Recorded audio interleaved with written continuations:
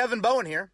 Don't forget to listen to The Fan now on 93.5 or 107.5 FM, and check out our latest coverage online at 1075thefan.com. Find the best odds in the country only on the free PropSwap app. Kevin Bowen here. You buy directly from other sports bettors who are ready to cash out. Join the rest of us and go to PropSwap.com right now. We are back. A newsie. May 11th here for Kevin's Corner, recording Chris Presley, Kevin Bowen, looking out on a beautiful sunrise over Monument Circle. And the month of May is here, busy in our state and city for obvious reasons. And Chris, kind of a busy Colts week.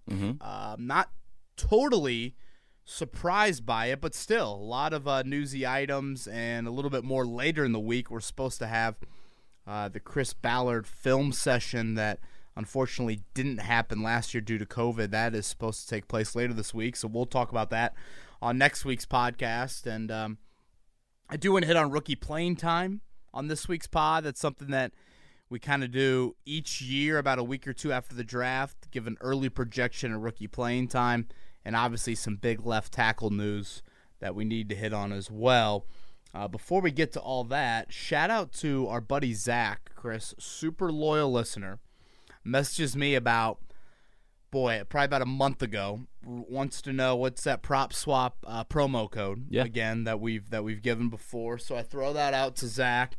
He then hits on Trey Lance going number 3 overall. Nice. Follows it up with a Derby pick. I don't know if he contributed to what is in Medina Spirit's body, but shout out there, Zach winning a couple tickets over on Prop Swap. So thank you to them for sponsoring Kevin's Corner. And, again, for those of you that haven't been on there, it's the eBay for sports betting. So check that out. You can buy or sell props, the best odds in the country. The thing I was thinking about with Medina Spirit, Chris, is he opened up at like 120 to 1, I want to say, or 100 to 1, something like that, and then went off at like 12 to 1. I mean, you imagine if you had that ticket at the start. And that's the thing about Prop Swap is sometimes you're getting these tickets to where the Colts right now, I looked on the site, before the Eric Fisher signing, I think they were like 24 to 1 Super Bowl odds. I have a feeling that just naturally went down a little bit after the Eric Fisher signing. So the good news is on Prop Swap, you can still get the ticket that you probably aren't going to be getting anymore moving forward. So thank you to them for sponsoring the pod. Yeah, I went down to Indiana Grand to watch. My cousin from California flew out. Her husband's deployed right now. He's a Jaguar fan, so we go back and forth. We're going to start a new tradition where one year they'll come to Indy for a game. Oh, the nice. Next year we'll go to Jacksonville. You got to go to the game. pool. I have to. You got to go to the pool. Got to go to the pool. Maybe Tebow shirt off now at the pool. Never know. Maybe. That could have been a Jaguars poll to try to get some more fans in the building. Get a little Tebow shirtless, and then he plays tight end on whatever in goal line. Yeah, but he put down a $6 bet for the Jaguars to win the Super Bowl, because There you why go. not? And if it starts to get close, I might tell him, hey, prop swap, man. That's what you got to do, man. Throw it on That's there. the thing about it is when Jacksonville won the season opener last year, I would have been taking that prop swap ticket of them to win the Super Bowl and being like, it's available. Yeah, went up a little bit. So thank you to them for sponsoring Kevin's Corner. And like I said, during the offseason, guys, we're going to keep coming at you every week. OTAs in a couple of weeks. I don't believe we'll be able to watch that, unfortunately. But I'm hoping the mandatory minicamp June, I don't know, it's like 15th, 16th, 17th, something like that. Okay.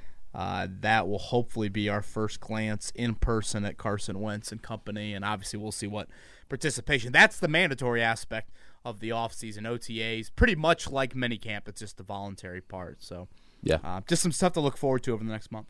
Yeah, and you gave a shout-out to Zach. Let's give one out to P. King. I know he sent you a prayer. He sent it to me last night, too. He sent you a funny prayer, almost Talladega Night-esque. Yeah, Talladega Nights-esque. In between the window of just before we signed Eric Fisher. So luckily for us on this podcast, as we joked about social media-wise, and we have before on other podcasts, we typically have been getting screwed over by the Colts announcing news right after we publish these. We hit the window perfectly this time. Boom. I don't know, just luck, pretty much luck. I'm not going to act like I saw that coming on Monday morning, but I had a feeling this was going to be the final result at left tackle, and we'll see. As we record this, we haven't seen the exact specifics on the contract. I assume it's pretty injury-laden incentive-wise, because I think $9.4 million jumped out at a good amount of people. Let me make this clear. on one-year deals, I don't give two shits about money. Like, when you have the amount of cap space, I mean, obviously, you're not going to give him a $20 million contract, but you know what I'm getting at. It kind of goes back to the T.Y. Hilton thing where it's like, when you got the amount of cap space the Colts have, the one-year deals, it doesn't really matter too much to me. I know some people were kind of like, why not multiple years? Well, first off, the Colts haven't given anybody multiple-year contracts. And if this works out, you got to think you just run it back. Mm-hmm. Now, maybe Eric Fisher's representation says, hey, man, if you can prove that you're healthy, sign a one-year deal and then go and get 2 or 3 years because he's just turned 30, if I'm not mistaken. Yep. So I wasn't too surprised by any of that. I guess what really stands out to me, Chris, is this is a high-ceiling opportunity that if it works out health-wise, you have an upper echelon, I don't know, top 5, top 3. I don't pretend to know offensive line rankings. You got a damn good offensive line, mm-hmm. I guess is what I'm getting at. And that's vital. It can be Costanzo-like if Eric Fisher is healthy. A couple things I did want to mention because I feel like there's been just a little bit of misinfo out there. Yes, Chris Ballard and Eric Fisher, the connection there speaks for itself, dating back to Kansas City days. Ballard was not on that KC staff when they drafted Fisher. Ballard was hired about 2 weeks after Eric Fisher became the number 1 overall pick. I know a lot of people realize this, I think, a little bit with the Ryan Grigson scenario. Scouting contracts usually run May to May. They like to get people through drafts. So Ballard came into that Kansas City building just after the 2013 draft, but he certainly watched Eric Fisher go from that right tackle his first year out of Central Michigan to then the left tackle that he's been ever since. And really has been extremely durable, Chris, until the last 2 years. And that's the elephant in the room in this. And I guess, and I know we have several Twitter questions on it, so maybe we can wait a little bit. That, I think, is the debate you have of this is higher risk with the chance for a bigger reward. A guy like Charles Leno probably is lower risk with a chance of not as high of a ceiling.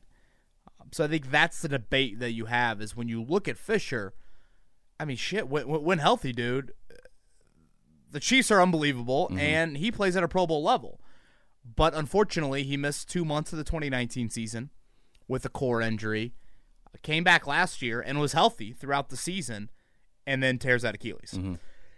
And obviously that is the big question of, okay, when is he going to be healthy, things like that. I know Brett Veach mentioned back in March, Brett Veach, the KC GM, that he felt like Fisher could be cleared by mid-August. I don't think the Colts are that gung-ho on that time frame. They might be a little bit of a, hey, this is going to potentially get a couple games into the regular season. It's not the end of the world if it does in their mind. So, how do you view Fisher? Do you view Fisher as a guy that's reached 30 and, oh boy, 2 big injuries are starting to pile up and this is par for the course? Or do you view it as it's nothing nagging? It's not, Paris Campbell amount of injuries and we don't feel that worrisome about it. Obviously, the Colts brought him in for a visit, got their medical team on him, hands-on wise. That was critical to this piece going through. The more I kind of thought about it over the weekend, Chris, and especially yesterday, it reminds me so much of watching fans at Pacer games play Deal or No Deal. Right. Where it's like Charles Leno is like, you've got the $200 box and it's yours, but you know full well that there's a little bit and the banker's calling you and trying to get you to hedge, and this is the Colts making much more of a win-now move than I think Leno would have been. It's interesting, though, because I don't think all the moves this offseason scream win now. Right. Like, usually it's like, hey, here's our philosophy, here's our approach, boom, all the chips are in the middle of the table. The Colts haven't been like that with a lot of moves this offseason. This move is like that to me because if he is not healthy for a month and a half into the season or something like that, or if he gets hurt again, this move has really backfired on you. Yeah. But if healthy, this is an offensive line that you put on any short list in the NFL, and that is vital to the offensive success, Carson Wentz's success, all of that. We are again coming at you Tuesday morning. The NFL schedule will be released tomorrow night. We've got articles up we will have articles up on the site as soon as that is announced, so check that out. We won't worry about an emergency podcast or anything with that. But, Chris, I am glued to what September looks like with this signing. Right. Obviously, the Dayo Dengbo thing, yeah, sure, you don't want to, overlook him. But, who potentially is Sam Tevi blocking against in September? You don't want to see Arizona and Chandler Jones on that schedule and J.J. Watt on that schedule. You certainly don't want to see San Francisco and Nick Bosa on that schedule in September. You don't want to see the defending Super Bowl champs and that defensive line. And I know he doesn't line up outside, but I don't want to see Aaron Donald in September either. Yeah. So, those are the teams that when you look at that schedule coming out tomorrow night, you don't want to see in September, because we know this organization, frankly, has been awful to start seasons. You don't want to get behind the 8 ball anymore with that. So, yeah. I mean, you're keeping Quentin Nelson and Braden Smith at their respective spots. I think that was really important. I was never a huge fan of moving those guys. I just think you're starting to juggle a whole lot there, and now you're taking guys away from what they're truly, truly great at. So, I think in a vacuum, Chris, in a 1-year vacuum, I should say, your O-line has gotten much better depth. You're keeping Quentin Nelson and Braden Smith at the spots that they excel at. And if healthy, which is the greatest unknown in all this, and I know I've probably said it already 7 times in the podcast, but you have to say it, you're getting similar left tackle play. Now, the long-term question hasn't been answered. Yeah, maybe Eric Fisher can play 3 or 4 more years. Maybe not. Maybe this is it for him. Maybe Kansas City cut him for a reason. They just didn't feel like he was at that same level, and injuries were really worrisome to them. So the left tackle long-term answer, still a major issue. But in this 1-year vacuum, if that Achilles cooperates, you could make the argument you're a better offensive line. Now, I don't want to – that might sound like a little bit of a jab at Anthony Costanzo, but I feel like Fisher and Costanzo are very comparable players. I just think your depth has gotten a little bit better. So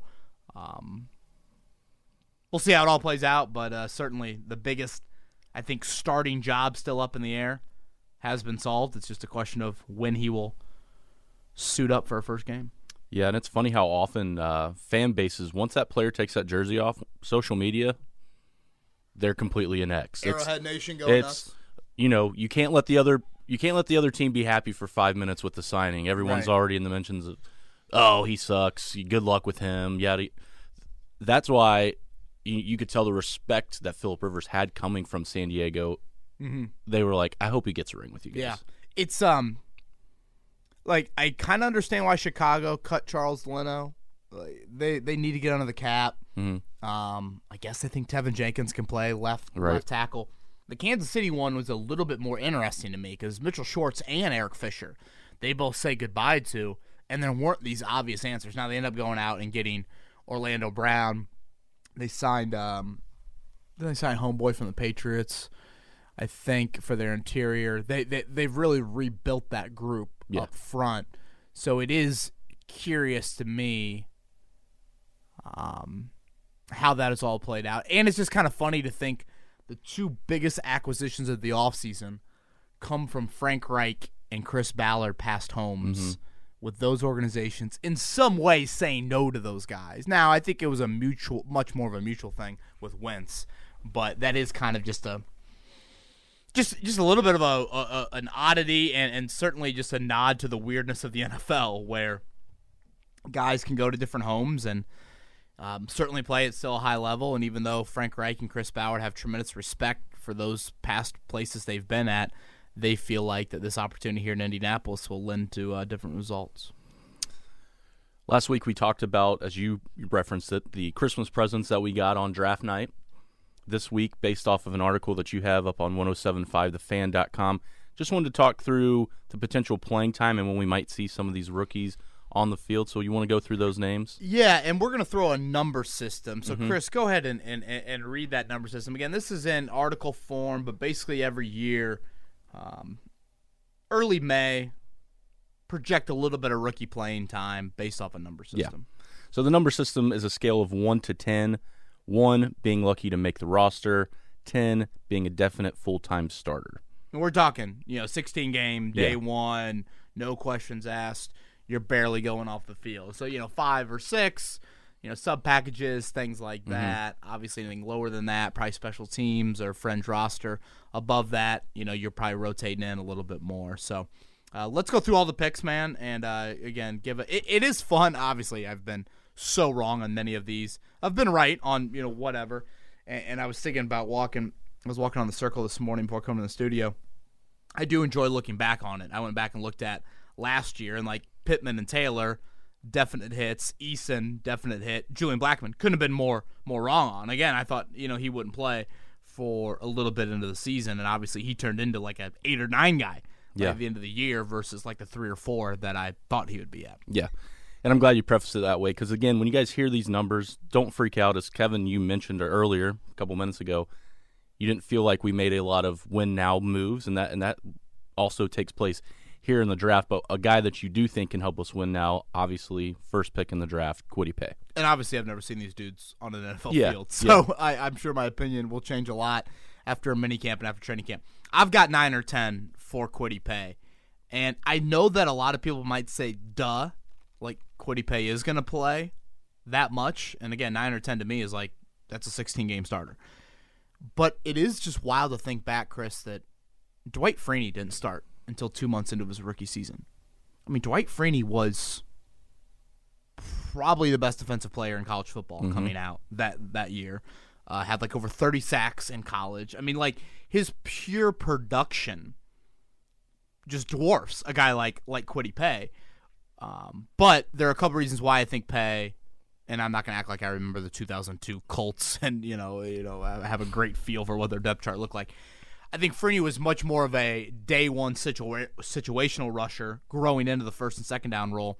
I do think Paye gives you more of a first and second down option early on. And then, frankly, you just got to look at the rest of the depth chart. Yeah. You lost to Nico Autry and Justin Houston. Those guys played easily the second and third most snaps on your D-line, behind DeForest Buckner, obviously. And I look at Paye at 270-some pounds and think he's got the frame to hold up, point of attack, and he just, I think, gives you a 3-down ability early on. Again, you've got to develop the blue trait as a rusher, and you're going to put him in much more of, and we were talking to him over the weekend during rookie minicamp, he's going to be more of an edge. There's not going to be much of a change, he thinks, in playing style for him, more in just how his usage is. More of that edge presence, more of that coming off that outside part of those offensive tackles. I'm thinking kind of 9 technique, way outside.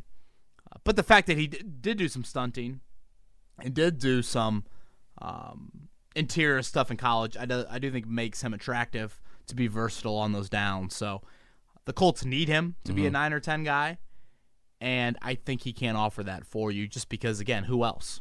Right. Isaac Rochelle, Tyquan Lewis, Al-Qadim Muhammad, Kamoko Toure. Yeah, I mean, and you need multiple, starting jobs. Like, it's not like Dayo Dengbo is going to be ready, week 1. So I got Kwity Paye playing by far the most of any rookie. Yeah, and another prop swap guy. He's 4th as of now in Rookie of the Year defensive odds. Yeah. You got to think pass rushers have, like, the advantage in that area. If you're a corner, you really got to find the ball. Yeah. And Patrick Surtain and J.C. Horn, obviously Jalen Phillips will be, I think, a popular name as well. So Michael Parsons, we'll see about him. Yeah, I mean, Kwity Paye, I say buy it. Yep. Jonathan Taylor had some wild odds. I remember last year when he was just drafted. I remember we were talking about that, and lo and behold, if it wouldn't have been Justin Herbert, I think Jonathan Taylor wins that. Yeah. All right, second pick, Dayo Dengbo. You have a 3 to 4. Yeah, and again, this is just so health-driven. Yeah, right. Now, I should also say it is a little bit of, I'm not 100% sure exactly what a healthy Dengbo looks like in this defense right away. A scheme change, a little bit of, I think, a positional change as well. So I think you've got to acknowledge that. But let's just go, like, again, argument's sake, the Julian Blackmon timetable, different injuries, different body types. Blackmon misses one game. He tore his ACL a month and a half before Adengbo. So let's say Adengbo's out till mid-October. That's where I go 3-4 here with, I think, the full notion this can bump up to 5-6, and he can turn into your top rotational defensive lineman, maybe late season starter. Now, he says his goal is to play in 2021. He's definitely staying far away from committing to anything publicly. I don't know if that's his feeling. I don't know if what he's being told to say, but he's definitely not like, hey, I'm going to be out there week 1, point blank period. Yeah. So I just think I'm throwing up a little bit of a caution flag, but a little bit based off what he has given us as well. But when healthy, if it's 2021, I look at him as a left defensive end on earlier downs, and then the ability to be that interior rusher alongside DeForest Buckner. And you let that length and the wingspan, the freakish wingspan of Dayo Dengbo, you let that feast. But I think Al-Qadim Muhammad and Isaac Rochelle can give you nice minutes on the early downs. And, obviously you don't want to throw a Dengbo out there for 90% of the snaps, 80% of the snaps, something crazy coming off the Achilles as well. So that's why I go 3-4. I was looking a little bit more into draft coverage and doing a little bit more background on that. Chris Ballard wanted to, I think, be a little bit more conservative in this draft. And by that, it's hammer the character guys and hammer the positions that we love. Mm-hmm. And I think you really see that. He acknowledged, you didn't have all the info that you normally do. So I think that played into, again, hammering what we're good at's not the right phrase, but what we believe in, I think, is probably the better way to say it. And I think a big reason why Adengbo was picked, and we saw this a little bit in free agency, Chris just has a hesitancy. First off, it's difficult to get defensive ends. Let me fully acknowledge that. And when they do appear, like they did in free agency this year, it's a big price tag. Right. And I just think Ballard had a little bit of a hesitancy to go down that road. So I think that played into Adengbo being the pick. All right, our round 4 pick, a guy that a lot of Colts Nation, especially since being drafted and kind of becoming familiar more with his game tape and after he's done a couple interviews, excited about, Kylen Granson. Yeah, he might have the best personality, I would say, of some of these draft picks so far. I don't know was he on with Dan or John? I think so. I believe so. I've heard him on a couple other podcasts. Just a guy that's ready to come in and play. Yeah. Love it. He kind of reminds me of a little bit more of an outgoing Frank Reich. There's a confidence to him. I think I said it last pod. He calls himself a Renaissance man, not something you hear a lot of NFL guys label themselves as. He had Ivy League offers and went to Rice. So that should tell you a little bit of his intelligence. But I've got him at 5 or 6, Chris. 5 or 6 in playing time, but I don't know if that's necessarily 5 or 6 in impactful role. Yeah. And I probably should further explain that a little bit. Like, Trey Burton's playing time was not overwhelming last season. Trey Burton helped win you several football games last year. Don't view this as here's a dime package safety that plays 20 snaps and you might not really feel their impact. Granson will be on the field for 20, 30 snaps, but just like Eric Ebron was on the field for 30 or 40 snaps, they're going to be involved and they need to be involved. So that's where I look at Granson, that it's not going to, I think, I don't expect him to out-snap Jack Doyle or even Mo Alley Cox. But when he's on the field, he's different than those guys, and Frank Reich is going to have you on the field for a reason, and it's not to be an inline blocker where you're trying to hold the edge against Chandler Jones. Mm-hmm. No. You're going to be in the game to catch the frickin' football and try and make a play down the field. So his speed, it's a weapon. His ability to separate is a weapon. I think there's a chess match element to where, can you get him on a linebacker? Can you get him on a slower safety? That's what you're looking for. Right. So I think Granson plays the second most of any of these rookies over the course of a 16-game season. Dayo, I think, could play a little bit more later in the year. And frankly, I don't think it's close. These day 3 picks, the rest of them we're going to talk about, I don't see any of them sniffing what the role will be for Kylen Granson. Yeah. All right, the next pick out of Florida, safety Sean Davis. You have him at a 3 to 4, and that's probably mostly special teams, I would imagine. Yeah, it is. And I honestly, that might be a hair generous, but I keep on going back to, he was a 5th-round pick. Like, you don't typically cut 5th-round picks. But, like, when you look at the depth at safety, Chris, some years you only keep 4 safeties. Well, you signed the other Sean Davis, SEAN, and then you've got George Odom. He's making your football team. Now, some might say George Odom is only a special teamer. I still like the safety snaps George Odom gave this team a few years ago. I don't know what happened to where those went away, but like when you talk numbers and you talk 53-man roster and dressing 46 on a game day, there could be an odd man out as a 5th safety. So that's why I just am a little bit like, let's not slam dunk it like no other. Now, I still think he makes a team. He strikes me as a guy that can definitely be a good core special teamer. And if you do feel like he's your 3rd or 4th safety, certainly he's probably going to make it because you are one injury away from really needing him. It's interesting. The more I look at this depth chart, Chris, like, you really need Darius Leonard and Bobby Okereke to stay healthy. And you really need your 2 safeties to stay healthy. Like, I think there's a little bit of a drop. Some other positions, I think you don't have as steep of a drop. Linebacker and safety to me, and I fully acknowledge you can't obviously create just copious amounts of depth all over your roster, but that is one that stands out to me. So, yeah, I got Davis at 3 to 4. Unless Eberflus wants to evolve with the dime package, I don't see him playing a whole lot. The next pick is one that, as you mentioned, day 3 of the draft, kind of just added some pizzazz to the Colts draft pick, or at least a name that made you go, okay. Sam Ehlinger, a 1 to 2, and that should be no surprise to anybody. Yeah, again, non-COVID year, I don't see how he would even make the 53-man roster. Maybe COVID-wise, if there still is a COVID impact to this season, I think we're a ways away from really looking at that. But if there is, then you do carry a 3rd quarterback. If not, he's on your practice squad. I know a lot have mentioned the Taysom Hill role. It's, to me, when I watch Sam Ehlinger, I see a Jacoby Brissett knack for keeping plays alive, knowing where rush is coming from. Less of, I'm a freak, I run 4-5, we can just design it, and they can't tackle me, like that sort of the true dual threat read option. I make plays with my feet a little bit more than I make plays with my legs sort of QB. So, which it's an awesome knack that Ehlinger has. But again, the Jacoby Brissett off-script stuff, it was never whatever the hell the Colts tried to do last year with him. Like, it was never the, Wildcat, Jacoby's in the game, oh boy, strike fear in the defense. That, to me, is like a little bit of Ehlinger. And again, Carson Wentz QB sneaks it. Like, Frank Reich loves that about him. So I don't know if people care about that, but it is probably something to mention. So I got 1 or 2 for Ehlinger. Practice squad.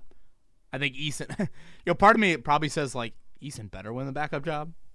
Right. Yeah. But if it got so bad, if Eason looks so bad in off-season camp, whenever, then to me, you go out and get a veteran. Yeah. I just can't see them writing Ehlinger as that backup. I know his college resume is expansive, and he played a whole lot and whatnot, and won a good amount and led comebacks, and he played at Texas, which is probably one of the more pressure-packed QB situations for a college athlete, but still I think they would go that route. Yeah, not many backups in the NFL anymore, especially look at last year with the COVID protocols and everything. We're 1 injury away. A lot of veterans are your backup quarterback. Especially just day 3 rookies. Yeah. Okay, day 2 rookie, you get that. But, hell, even Jordan Love. Jordan Love was never the backup last year. It was Boyle or whatever his name is. No, not Tad Boyle. I forget his name. Tad Boyle's a basketball coach. It's early.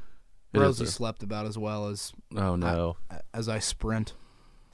Not good. How about DK Metcalf? I still think it's impressive. No, I think it's really impressive. It's so funny because certain outlets would say DK Metcalf came in 9th and ran this, and then other tickers were DK Metcalf came in last. It's like, well, I know 9th is last, but like there's a little context, with that. Yeah, I was really impressed, and I'm a sucker for like the Olympics and stuff, so it got me excited. Hopefully, those go without a blip. Yeah, and you see how fast those guys are. Oh my God. what, 60 pounds bigger than anybody in the race? Right. Yeah. Easily. All right. Another guy who has a track background and Yeah. the Colts Nation is really high on, but he's a later pick, so it's going to be hard to make teams. But Mike Strawn. Yeah, I'd be really surprised, Chris, if he made the 53-man roster. I've got one or two on him as well, and I'm perfectly fine with. I think what we have to remember is this with these type of guys, and Desmond Patman, I think, fell into this category last year. So many people, when Paris Campbell went down, they immediately went to Reese Fountain, and they immediately went to Desmond Patman. Mm-hmm. You've got to remember, when those types of guys go down, you're probably looking more to match skill set with who just went down.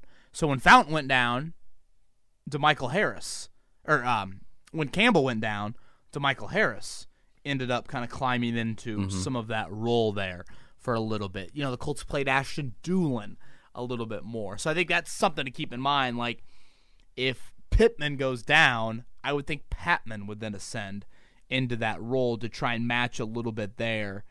Or even Pascal, just because he is a jack of all trades, a little bit of a bigger body guy, not huge, but I think it would take a lot for Mike Strawn to crack the roster.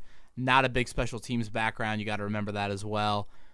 And look, I'm totally fine with all that. I'm not like, good, put him on the practice squad, run a route tree, get used to, not playing against Pittsburgh State and whoever else you were playing, and develop for a year and then see what you got moving forward.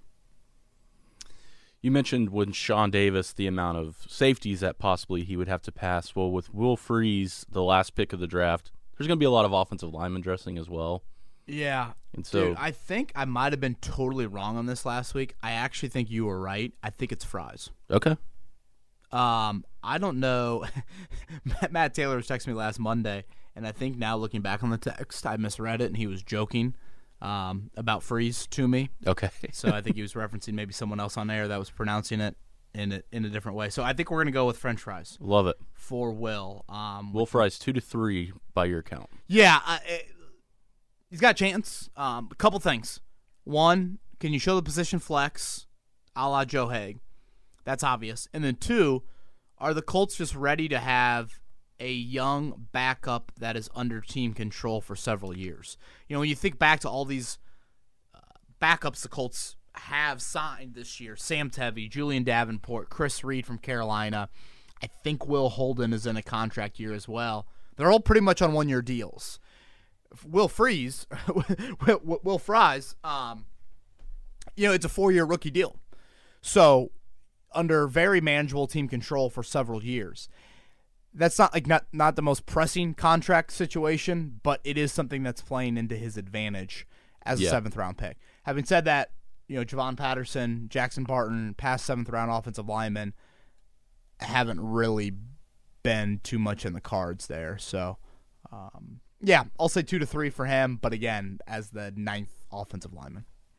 So, again, if you guys want to go ahead and go to 1075thefan.com, you can find that under the Kevin's Corner tab along with a lot of other articles that he's been writing. But that's just a brief verbal breakdown of when you can expect these rookies to play for the Colts. And we also have I'm going back and doing an individual article on each rookie, each draft pick as well. So I've posted a Dangbo. We'll have Kylan Granson going up tomorrow. Probably save the other day 3 picks for next week. And then, like I said, we'll have a Chris Ballard film breakdown, being over at the complex for that later in the week. So definitely stay tuned to that up on the site. Perfect. Well, before we jump into Twitter questions, want to preface that some of these questions had come in before the Eric Fisher signing. I'll do my best to verbally edit some of them, but some of them we'll just read as is because it still, I think, gives our listeners your thought process as to what you think Chris Ballard might be thinking with some of these questions. Yeah, I love it. All right, first one's from Ryan. Could you explain what the timetable for Eric Fisher's Achilles recovery is looking like? Yeah, the Colts super non-committal publicly. You get that. I'll go off a couple things, Chris. Brett Veach, again, the Kansas City GM, said back in March that he felt like mid-August, potentially, for Eric Fisher to be cleared. Mm-hmm. So, is that cleared to practice? What does that look like then? And him getting ready for a game, whatnot. Those are all obviously questions that remain unanswered. So I think 9-ish months typically is like the safe bet with Achilles stuff. He tore it January 24th. So 9 months would be September 24th. That's 2 weeks into the regular season. Do you put him on PUP if you think it's going to be 6 games? I mean, that's a lot. Is it Sam Tevi until then? Yeah. Obviously, like we talked about earlier, what does the schedule look like in September?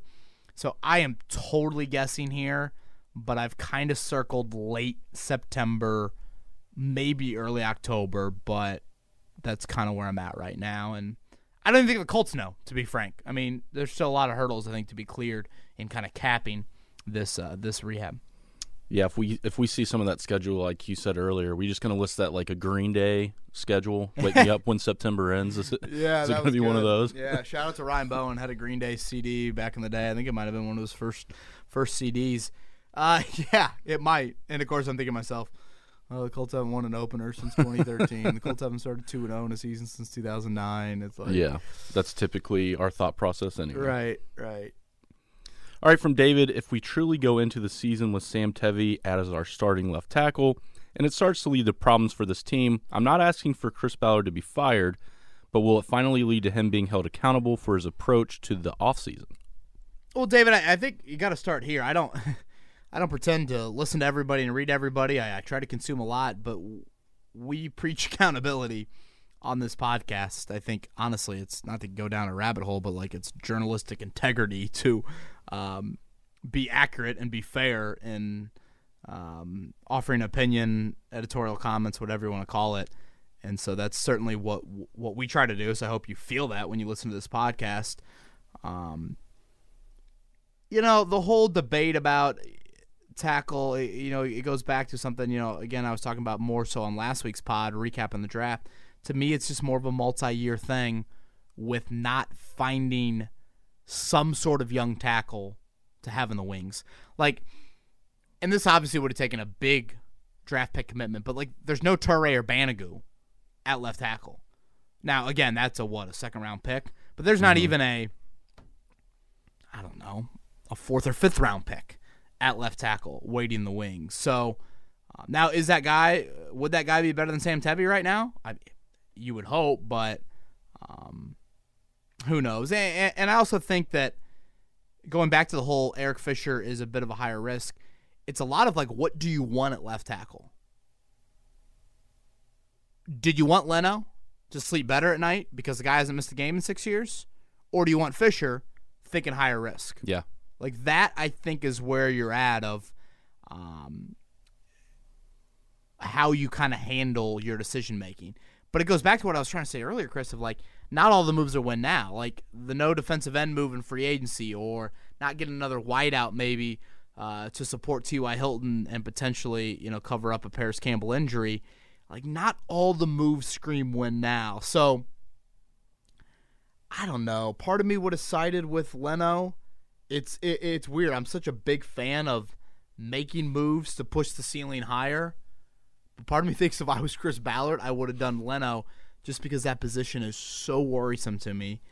And you have suffered through some injuries there as of late. But then again, the other side of me says I love win now, or I love higher ceiling moves, and this is certainly one of those. Yeah, and if Washington gets Leno, good for a guy that you wanted in Sam Cosmi, who can just sit behind him for a couple years and get groomed and hopefully come in and play the type of football for Washington that a lot of people feel that he could play. Has Leno signed there?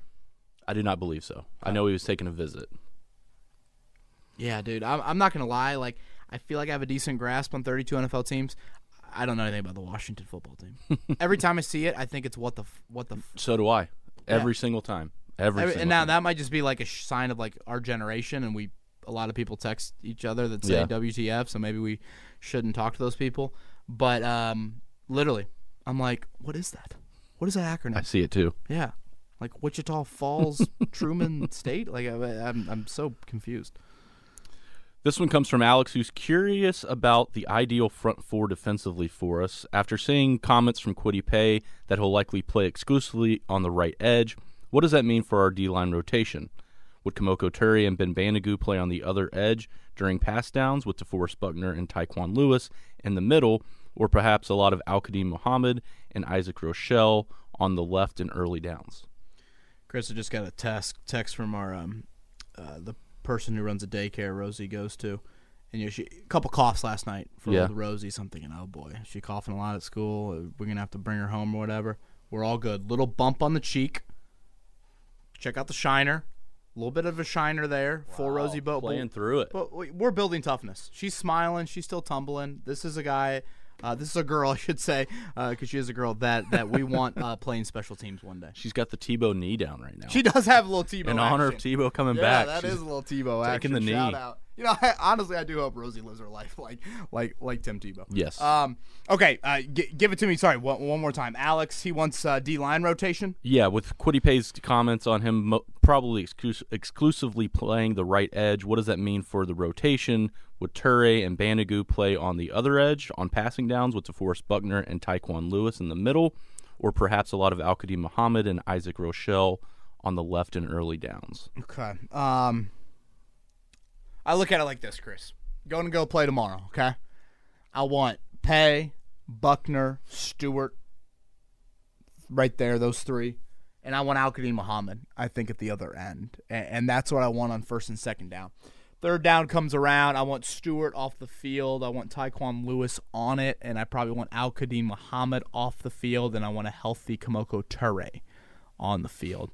Rochelle, rotate in a whole lot. You know, again, you don't play these defensive linemen 100% of the snaps. Right. Like, there's going to be series where Kwity Paye is not on the field. DeForest Buckner is not on the field for stretches. So that's where you start to get into the Rochelles, the Taylor Stalwarts. I mean, hell, what can Banigou give you? Like, under my current depth chart, I don't know where Banigou fits. You would hope he ascends above a Rochelle, above a Muhammad, but based off their career so far, you talk about sleeping well at night. I sleep better with Rochelle or Al-Qadim Muhammad. We saw, what's his name, Antoine Woods, I think, visited the Colts yesterday, kind of a backup defensive tackle. It's interesting, and this is a question that we got. I think we're going to save it for a future pod. The D-line depth, I think, is still a bit of a question mark. I know a lot of people are like looking at D-line and being like, 100% you've gotten better. Like, Houston and Autry are out the building, and Paye and Adengbo are in the building. That's not a given the 2021 results will be better. Now, long-term, there's no debate. I mean, you left two 30-year-olds are now gone, and hell, Houston's older than 30, and you've got two young, first and second round picks. But in the here and now, I don't know if you can sit here and be like, oh my gosh, without question, your defensive line is better. You're hoping that. Yeah. But we come into the whole, it's a lot for rookie defensive linemen to come in and impact. Show them Kamoko Turay. Show them Ben Banigou. So that is something that I think we do need to keep in mind. It's funny, Chris, I've thought about this a lot going back to those pre-draft pressers when you're trying to look for little crumbs and whatnot. Yeah. And I flat out asked Chris Ballard, you didn't make a move at defensive end in free agency. Was that more of an indication of your belief in Kamoko Turay, Ben Banigou, or the price tags that those guys got? He gave me a 2-minute answer that didn't sniff answering the question. Why? He turns around 5 days later and spends first 2 picks on defensive ends. He knew full well what he was going to do, what his perfect plan was for that draft in his eyes, and he was able to execute that. So it is just kind of funny looking back on that, and now, hindsight's 20/20. It kind of makes sense. You're right, though. I mean, going into last season, when we were talking on the podcast, and a lot of Colts Twitter and a lot of Colts I shouldn't say front office people, but a lot of the fans, the defensive line was one of the things I was most excited to see. And other than DeForest Buckner, there really wasn't much that I was like, oh, okay, great. You wanted a little bit more. Now, I thought Tyquan Lewis had a better season than yes. people kind of acknowledge. I'll also say this. I mean, did Nico Autry had 8.5 sacks last year? If Kwity Paye gives you 8.5 sacks, you'll say, where do I sign up? Take it. If Dayo Dengbo, sack per game turns out to be 8.5 sacks, where do I sign up? I also just want to make sure we mention that it's not like the Colts are watching LaRaven Clark and Chaz Green walk out the door. on the defensive line. Like, that is still a duo that gave you decent minutes. It wasn't perfect, like you said, with the D-line group, but expecting rookies to come in right away, that's a little bit of a projection there. Speaking of projections, most of us look at mock drafts for 2022 just for kicks and giggles. Matt is looking ahead to the offseason of next year in regards to free agency. Okay. So he says, now that the draft is behind us, I like to run a projected 53-man roster 1 year in advance so I can start looking ahead to the next round of free agency next year and next year's draft. Based on the contract set to expire after the 2021 season, I've got 22 roster openings on my projected 53-man roster for the 2022 season. Are you seeing something similar when looking ahead to the future years? For all the work Chris Ballard has done to build this roster, it feels like there's still a little bit more, or still a lot more, to do. Boy, can you imagine, dude, running a 53 for next year? He's in. He's all in it. Yeah, Matt, we need more of you, brother.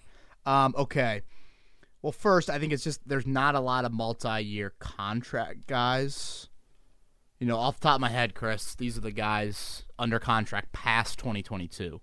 Wentz, Taylor, Pittman, I think Doyle, I guess Campbell, Nelson, Kelly, Smith. I think that's it on offense. Defense, Buckner, Stewart, Leonard, Okereke. I assume Leonard with the extension. I assume Braid Smith with the extension. And then your two safeties. And I'm sure I'm missing a few, but Kenny Moore. Yeah. But what I'm getting at is there's just not a lot, which, like, the Colts are – I'm not saying that as, like, a knock on Ballard by any means. It's you bank on re-signing your own. And outside of, you know, Danico Autry, I don't know if the Colts have really lost anybody lately that they really wanted to bring back. So it's why they, you know, been a little bit more frugal with their cap space. Although, after seeing the Fisher deal, now, again, a lot of it's injury-laden, I would assume.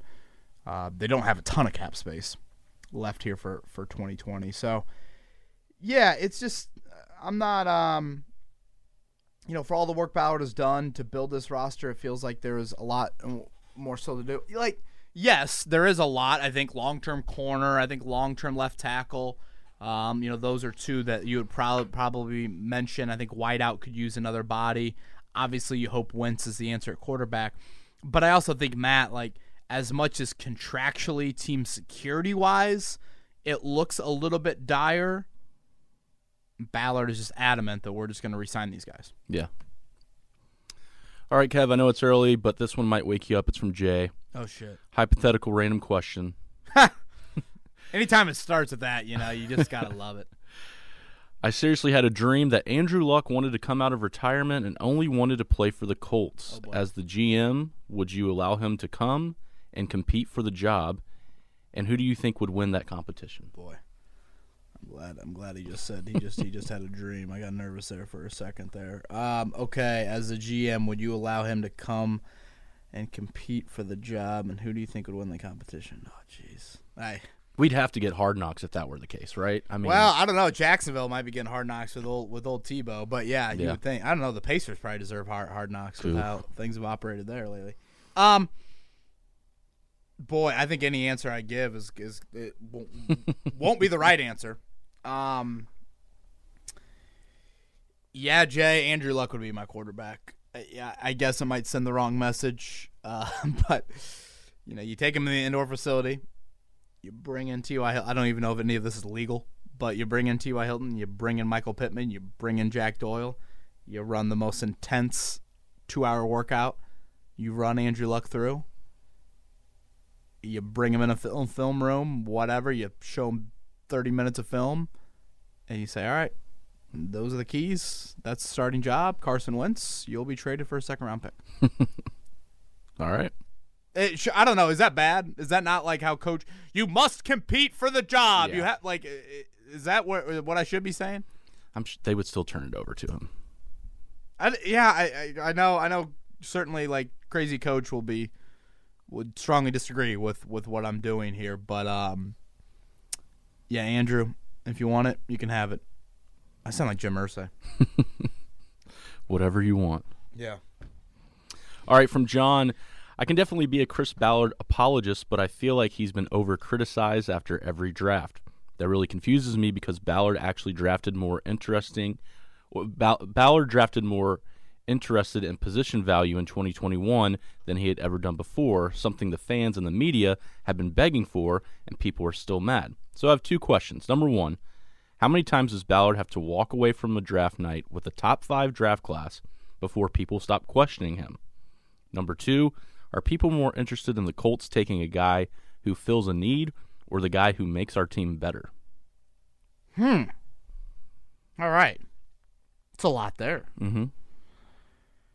You know, I guess in the here and now, John, I think people are, I don't know, critical, or I don't know the word he used, just about left tackle.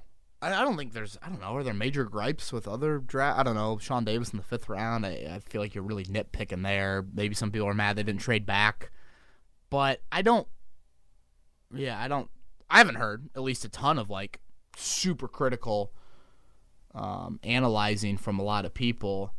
I will push back on, like, where are these top 5 rankings of drafts? Like, Ballard has to walk away from the draft night with the top 5 draft class. Like, I don't know if I've ever really seen that many top 5 draft class rankings. I think that's something you more do down the road. And honestly, I've really, because I know that the Ballard debates get so polarizing, and that can be said for any GM around the NFL, but I really have tried to hammer home the individual drafts and not grade it as a 5-year period. Like 2018, like the bottom of the 9th Grand Slam to go to the World Series. Hell, maybe to win the World Series. Well, I guess you got to win a Super Bowl first, but you know what I'm saying. Yeah. I mean, just wow. 2020, really good. Really good. 2017, probably not. Definitely not great. Probably not good is probably the fair way to say it. In 2019, I think that's pretty meh so far when you look at guys like Rock and Campbell and Banagos' first 3 picks. Are people more interested in the Colts taking the guy who fills a need or the guy who makes our team better? Well, obviously make the team better, but those people would argue that left tackle would make the team better. I don't think they're like arguing that necessarily. And honestly, and I guess this kind of turned into like a what side of the line are you on Ballard? I don't think draft is that much of an issue for people at all. I think people are pretty pleased with drafts. I think it's a little bit of free agency philosophy that I think that's where fans are frustrated. Mm-hmm. And like I've said before, I think your roster building evolves. I think that you have to make some tweaking as you move along as a general manager, as you see what's worked, what hasn't worked, as your roster has evolved. Just because Anthony Costanzo, says he's going to keep on playing football, that doesn't mean that all of a sudden you 100% believe that and you don't find a backup left tackle that can help you out when he does, I guess, rather abruptly decide enough is enough. So I think it's a little bit of just the amount of ignoring in free agency to where that avenue isn't looked at as a, hey, you can find a top 10, top 15 player for your team, John. So, and honestly, part of drafts are just, if you don't critique drafts, like what I think it's part of an NFL fan job. Mm-hmm. Like if you're going to be an NFL fan, you have to critique your team's draft. Yeah. This next one comes from Denny. He wants to know, now that the Colts have signed Fisher and we know about the Achilles, if he's not ready to start the year, is Sam Tevy going to be the starting left tackle until he is healthy? Man, I mean, based off everything they say publicly, Chris, I keep on coming back to Will Holden. And, I watched him play one game of football this past year, but I enjoyed it. I thought he held his own. So you'd like to see Will Holden battle it out, or I don't know, some sort of competition. And I think a lot of it will, Chris, depend, too, on just, when does Eric Fisher make his practice debut, and then that juggling act. You want Eric Fisher to get reps next to Quentin Nelson. Well, what about a competition between Sam Tevy and Will Holden or Julian Davenport, who I know some people are not high on at all. But it's one of those things of, like, you get into that weird, awkward balance of, hey, it's a full padded practice. We need Eric Fisher to be next to Quentin Nelson for 20 snaps. No, we need Sam Tevy to compete with Will Holden to see who's going to start week 1. Yeah. That's interesting to me as well. But, I mean, based off right now, everything they're saying, Denny, it's Tevy. JD's going to stick with the offensive line here for a little bit. Says you asked for pod questions, so here he is to deliver. All right, let's do it. What's with the defeatist attitude after the draft for so many fans? Ballard is known for picking up free agents who are underperforming and getting them on the Colts for cheap, watching them turn it around, for example, Danico Autry. Is it ludicrous to think that Sam Tevy could turn around here with the Colts, with the coaching staff, and better support? Ludicrous probably too harsh, but I think it's unlikely. And again, it comes back to that's a pretty big risk to take at one of the most important positions on the field. I think that's where people have the issue. It's not like Sam Tevy is starting at, as your third linebacker or starting as your, right guard. I mean, left tackle. Like, if that doesn't go well, Jacob Eason might be on the field quicker than you think. So I think that is the gripe. And to be fair, I mean, Danico Autry, I think, had a much more of a decorated resume than Sam Tevy at that point in their NFL careers when the Colts made that move. But, I mean, the Colts have had Mark Lewinsky, waiver wire, that was very successful, has been successful. I would say Pierre Desir would fall into that category as well. So, yeah, and then, of course, devil's advocate would say, well, no wide receiver free agent has worked out. So, is Tevy getting better? Like, can he get better? Sure. But I think many people are of the belief that to make a deep playoff run, you need an upper echelon left tackle. Now, obviously, I assume this question was sent in before the Eric Fisher signing, but it goes back to the point I made last week, Chris, about look at where the AFC left tackles were drafted. Like, these guys are not patchwork. These guys are not undrafted free agents that, are a hell of a story. These dudes are, to steal our Joe Wright's quote that we say very often, offensive linemen are made, offensive or left tackles are born. Yeah. Like, it's just a different group out there. I mean, even Eric Fisher, the one overall pick, and he plays right tackle his first year. Like, even then, it wasn't a slam dunk. Now, obviously, he's made that transition, and has he lived up to the number one pick billing? No. But is he a perfectly capable left tackle in this league? Yes. Yeah. So I think that's where some of it comes from. Tyler loves the podcast, and he thanks you for making his workday suck a little less. You're very welcome, Tyler. Happy to do that. He wants to know, does Kylan Granson's selection close the book on any Zach Ertz to Indy possibilities? It's funny. I had somebody tweet at me yesterday, Chris, like, I need the emergency pod on Fisher. I've got a 14-hour drive coming up. You think we go 14 hours on Eric Fisher? You just put that bad boy on repeat, I guess. Yeah, I was gonna do speed 0.25. Does Kylan Granson's selection close the book on any? Yeah, I think it does. Yeah, and again, I was never an Ertz guy just because it was too similar of a skill set. My wife loves watching the Pioneer Woman on the Food Network. I swear she's got more ingredients in her kitchen than anybody, and so to steal a little analogy there, it's a different ingredient for old Frank to cook up. So I do know the Colts kind of like Tonguey Eye Noah, the guy they claimed from the Eagles last year right before the start of the season. So he's another option, but yeah, I think it does close the book on Zach Ertz. You come home to a lot of cowboy breakfast. Well, let me be clear here. We don't make we did make some ribs that she did a few nights ago. Okay. But no, I mean, dude, she's like whipping up like these crazy meals, and that family's too happy to wake up at like 4:30. Way to go too happy. Cattle ranch. It's like, come on. Czar's got football practice, or Lars, whatever the hell his name is, and he needs 30 cookies, and I'm like, God, sign me up for that. Right? Yeah. She looks like she likes some Big 12 football. Oh yeah. Yeah. Oh yeah. Heck, she might like North Dakota State football. She might. Yeah, she might. They might be out that way. She might be a Bison fan.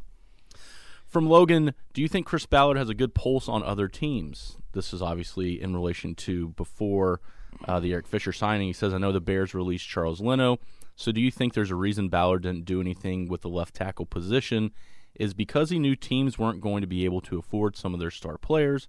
Just a random thought. Yeah, Logan, I think it's a great thought. I think that's a big part of the process. Now, Ballard knowing it, I would probably pawn that off onto some of my other people in the building, like, hey, you have the intel on the NFC North. You have the intel on the AFC West. You got to know their cap situations, and I do think you're very reliant on agents. Is that team telling you something, then that agent's going to – I mean, it's a shady business. Let's be perfectly clear here. But yeah, we've been in one of their war rooms before, and they've got all the, the four-sided wall where one side is just all the teams in the NFL, their needs, their cap situation, all those things. So yeah, it's you have to. So I think they could project possibly a Leno. Obviously, the Fisher thing happened back in March. So yeah, Logan, 100%. You got to have a pulse on it. That's a must. Patrick's interested to know, after the multi-year extension that Chris Ballard gave Anthony Costanzo, at any point did you ever think Ballard was waiting to address the left tackle position because he was still holding out hope that Anthony might change his mind at the 11th hour? Yeah, Patrick, that you can't operate that way, Praying for the retired guy who is already losing weight to come back is probably not the prayer that's going to get answered. Not to anyone out there. I'm all for prayer, but I don't know if you got enough rosary beads to do that. And in all seriousness, Costanzo's one of those dudes, Chris, that he starts training in late January. He is very into his body, and it's like, if I'm playing football this year, that stuff starts 365, 24/7. Right. No sleep. In all seriousness, Costanzo is obsessed with that stuff. So he doesn't strike me as a guy that would be like, oh, yeah, I'm going to wake up in April and say, let's go play football. So, no. Sounds like a good dream. You should dream that with our earlier dream. Jay? Was Jay the one about Andrew Luck? Jay or John? I can't remember. Okay, Matt doesn't really know how good or bad this draft class is going to be, so his question's not draft related. He wants to know, 1 year from today, who is most likely to be on the Colts roster? Naheem Hines, Jordan Wilkins, or Marlon Mack? Oh, Hines, 1,000,000%. Yeah. Even Irsay didn't, mention a possible extension. I don't think it'll happen, but yeah, Hines without a doubt.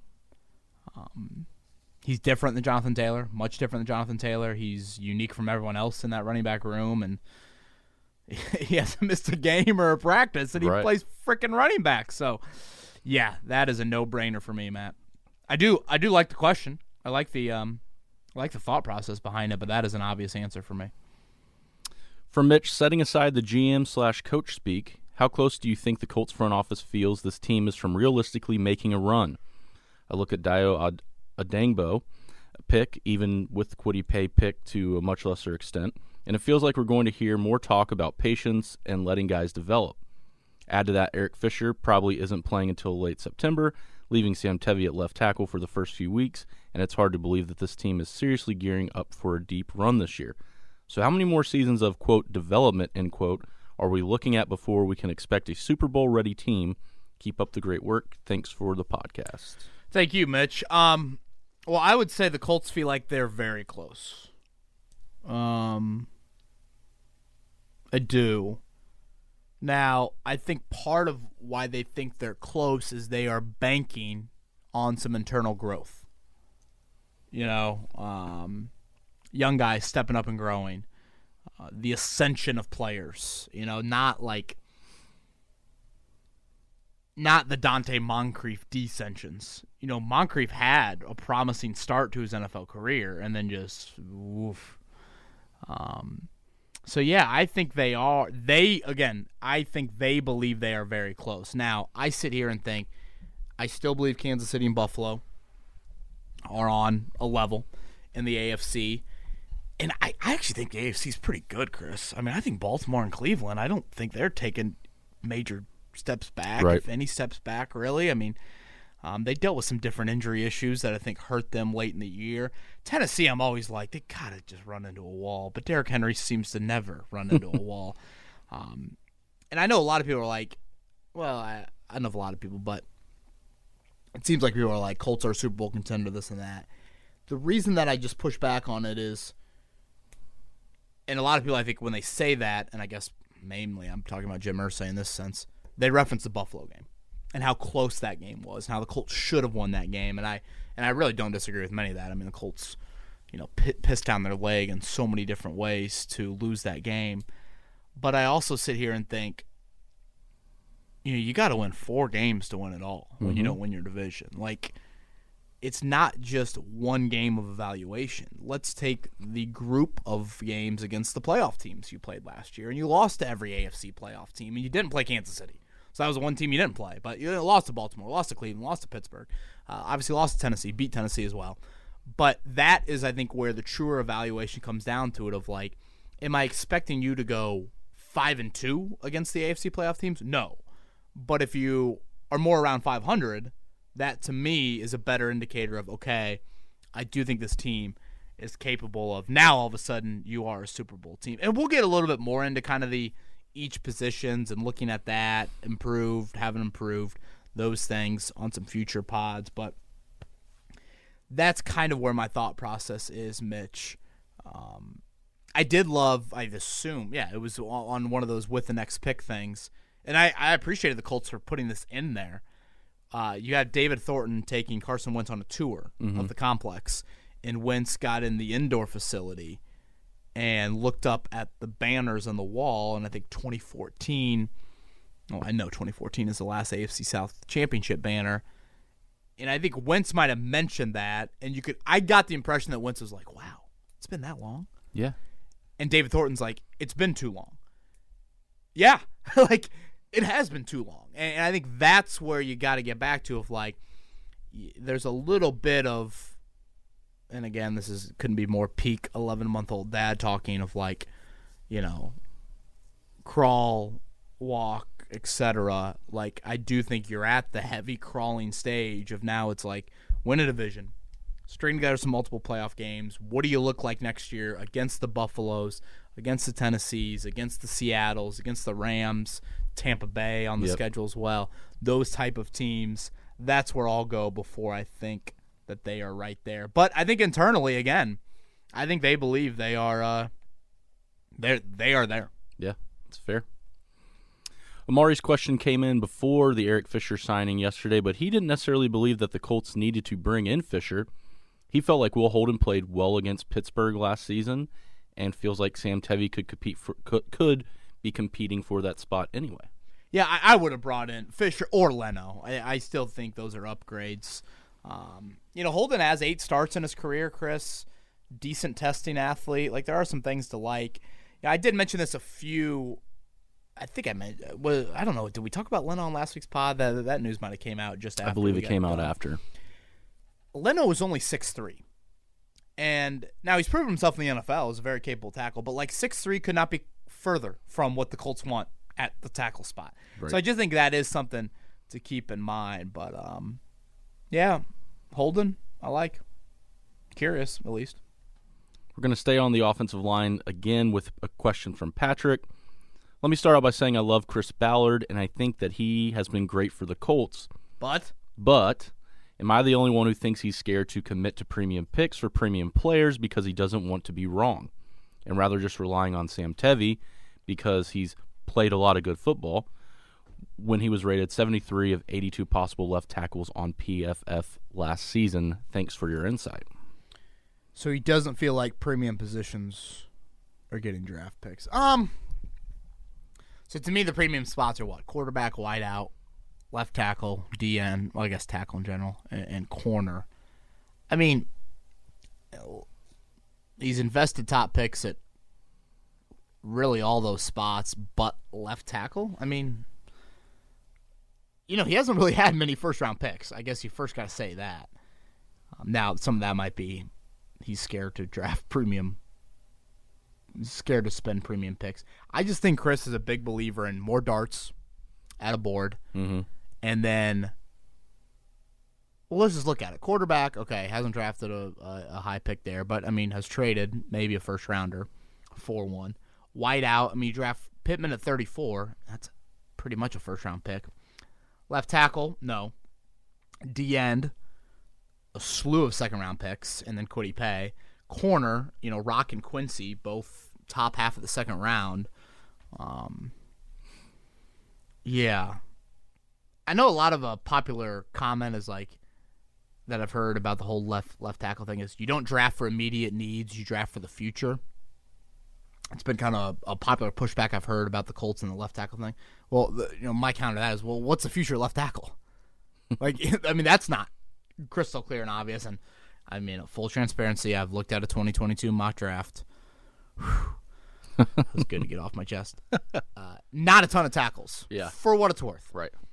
Now this is obviously 10 months out, 11 months out, and whatnot. So, and those Sam Tevy comments, those are some of the funniest comments I've ever heard in my life. Like, I think at times it was he's just played a lot of football, not even a lot of good football. I think they threw in good. I think once they read the transcript and were like, oh my gosh, that's what I said out loud. But I mean, those comments are just freaking hilarious. Like, he's played a lot of football. Yeah. Like, you know, He knows how to put a helmet on. right? Yeah. TJ Leaf can shoot a basketball. Oh, God. You know, it's just like, That's not fair to Sam Tevy. yeah, you're right. But it's just unbelievable that how it sounds when it's said out loud. TJ Leaf the other day, real quick, playing against the Pacers in garbage minutes. Oh my gosh. My poor buddy did a live bet, covered the spread for Portland on a last second. Leaf? Yeah. I said, oh, how much does that suck? You hate Leaf when he's here. He leaves. We have no idea if he's even in the league until the Pacers are down like 40, and you go ahead and make a live bet, and you lose it on a last second bunny from TJ. That sums up a Pacers fan right now. God bless TJ Leaf. 3 more. This one from Z-Palm. Do you think Jared Veldheer's performance had anything to do with the way the Colts see left tackle? He came off the streets and was serviceable in the playoffs and certainly wasn't the reason we lost. Hint, we lost because we lacked defensive pressure. Yeah, I mean, boy, Jared Veldheer, Chris, what a great find that was. Mm-hmm. You know, I get the question. I think for every Veldheer, there's a, you know, Chaz Green type of player. So, and I think Veldheer is pretty unique as an individual. I keep on coming back to this.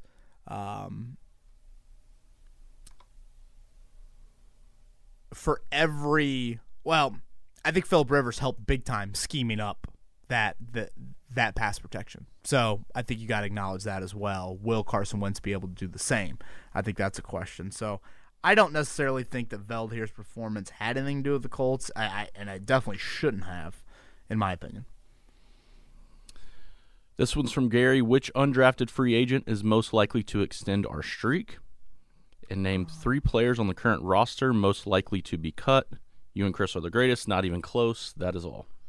Oh, thank you, Gary. It's very nice of you to say that. Which undrafted free agent most likely to make the team, boy, or extend the streak? Can I say none? Yeah. I mean, dude, it's Deion Jackson, a running back, I know got a big signing bonus. A couple decorated wideouts. The linebackers are terrible testers. Maybe special teams. I guess, you know, going back to the Will Fries thing, if you want to change over that leaf, like, okay, Matthew Adams, we're good. You're in a contract year. Let's find a 4-year, you know, a new version of you that's an undrafted free agent. Maybe one of them, but name 3 players on the current roster most likely to be cut. I could easily cop out and just say, you know, I don't know, 3 back-end guys. I don't know if you want me to say, like, real names, Gary, or just names that I know will be an easy answer there. I don't know. I should probably look at the roster a little bit closer right now, but I mean, a Banagoo, I think, is like a popular name that some people have thrown around. I do think you will cut a notable name at D-line, so maybe, but that is really the only name that kind of jumps out at me as possible recognition or, you know, has some clout to his name. All right, the last question on this podcast comes from Brady, who is asking a question for the first time. Oh, love it. He's Brady, welcome. Been watching the pod for a while and finally decided, you know what, I'm going to go ahead and ask a question, so enjoy that. Let's go. He says, okay, scenario time. Nope. AFC Championship game. 5 seconds left, and the game is down. And the game is down to the Colts, who have. I will read it again because it was written a little bit out of order. Here we go. 5 seconds. AFC Championship game time. 5 seconds left. Colts are down by 4. We have the ball on our own 45-yard line. With the roster we have now, who's on the field? That's part 1. What's your dream play? That's part 2. Score, we win. Don't score, we lose. So 45-yard line. That's far away. Great insight there by me. And you gotta score a touchdown. Another great insight. Let's redo the. This sounds like Buffalo. Let's redo the final play of Buffalo. Okay. Well, Wentz over Rivers, I think is paramount. So I need a Hail Mary, I assume. I don't, as much as I love a great, hook and ladder or something crazy, I don't think the success rate of those are great. Obviously, Michael Pittman will be on the field. I would think Mo Alley Cox should be on the field. I'd like for Zach Pascal to be on the field. And you know what? I'll put Hilton out there. I just think he's got a knack for just knowing where that ball is. Mm-hmm. So, yeah, and I'm going to leave a running back into Chip.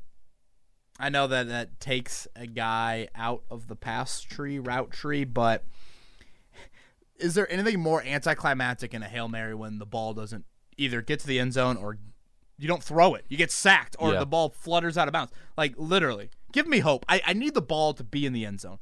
Give me the 4 seconds in the air of thinking, oh, my gosh, this is going to be a shock the world moment. Make it a real Hail Mary. Make me pray during that while that ball's in the air. So that's where I'm going with Brady. What a question. Good question. That was great. Good one to wrap it up. Again, Brady, thanks for writing in. Thanks for the prayer that we got on Twitter. and thanks to everyone who's been listening and doing some prop swap. Yes, thank you to everybody out there for listening to this edition of Kevin's Corner. Like I said, busy week up on the website. A lot of draft pick recaps. We'll go with some schedule breakdowns on Wednesday. And then Thursday is when we're supposed to have that film breakdown with Chris Ballard. So definitely check out the site for that.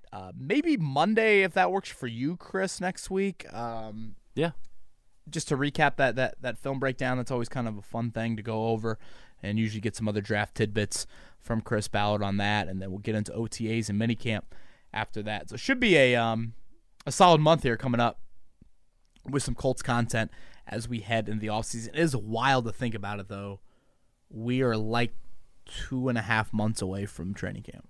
The NFL does such a great job, even in the offseason, that there's just always something to look forward to 2 to 3 weeks down the road and just these checkpoints. Yeah. And next thing you know, you're in the season. And it could be Grand Park, it sounds like, with off-season camps being allowed this year, which we absolutely love. So everybody have a great week, great weekend. Thank you, as always, for listening to this edition of Kevin's Corner. He's Chris Presley. I'm Kevin Bowen. We'll talk to you next week. This has been Kevin Bowen. Thank you for listening to another edition of Kevin's Corner. If you haven't already, subscribe on iTunes or Stitcher for the best Colts and Pacers coverage.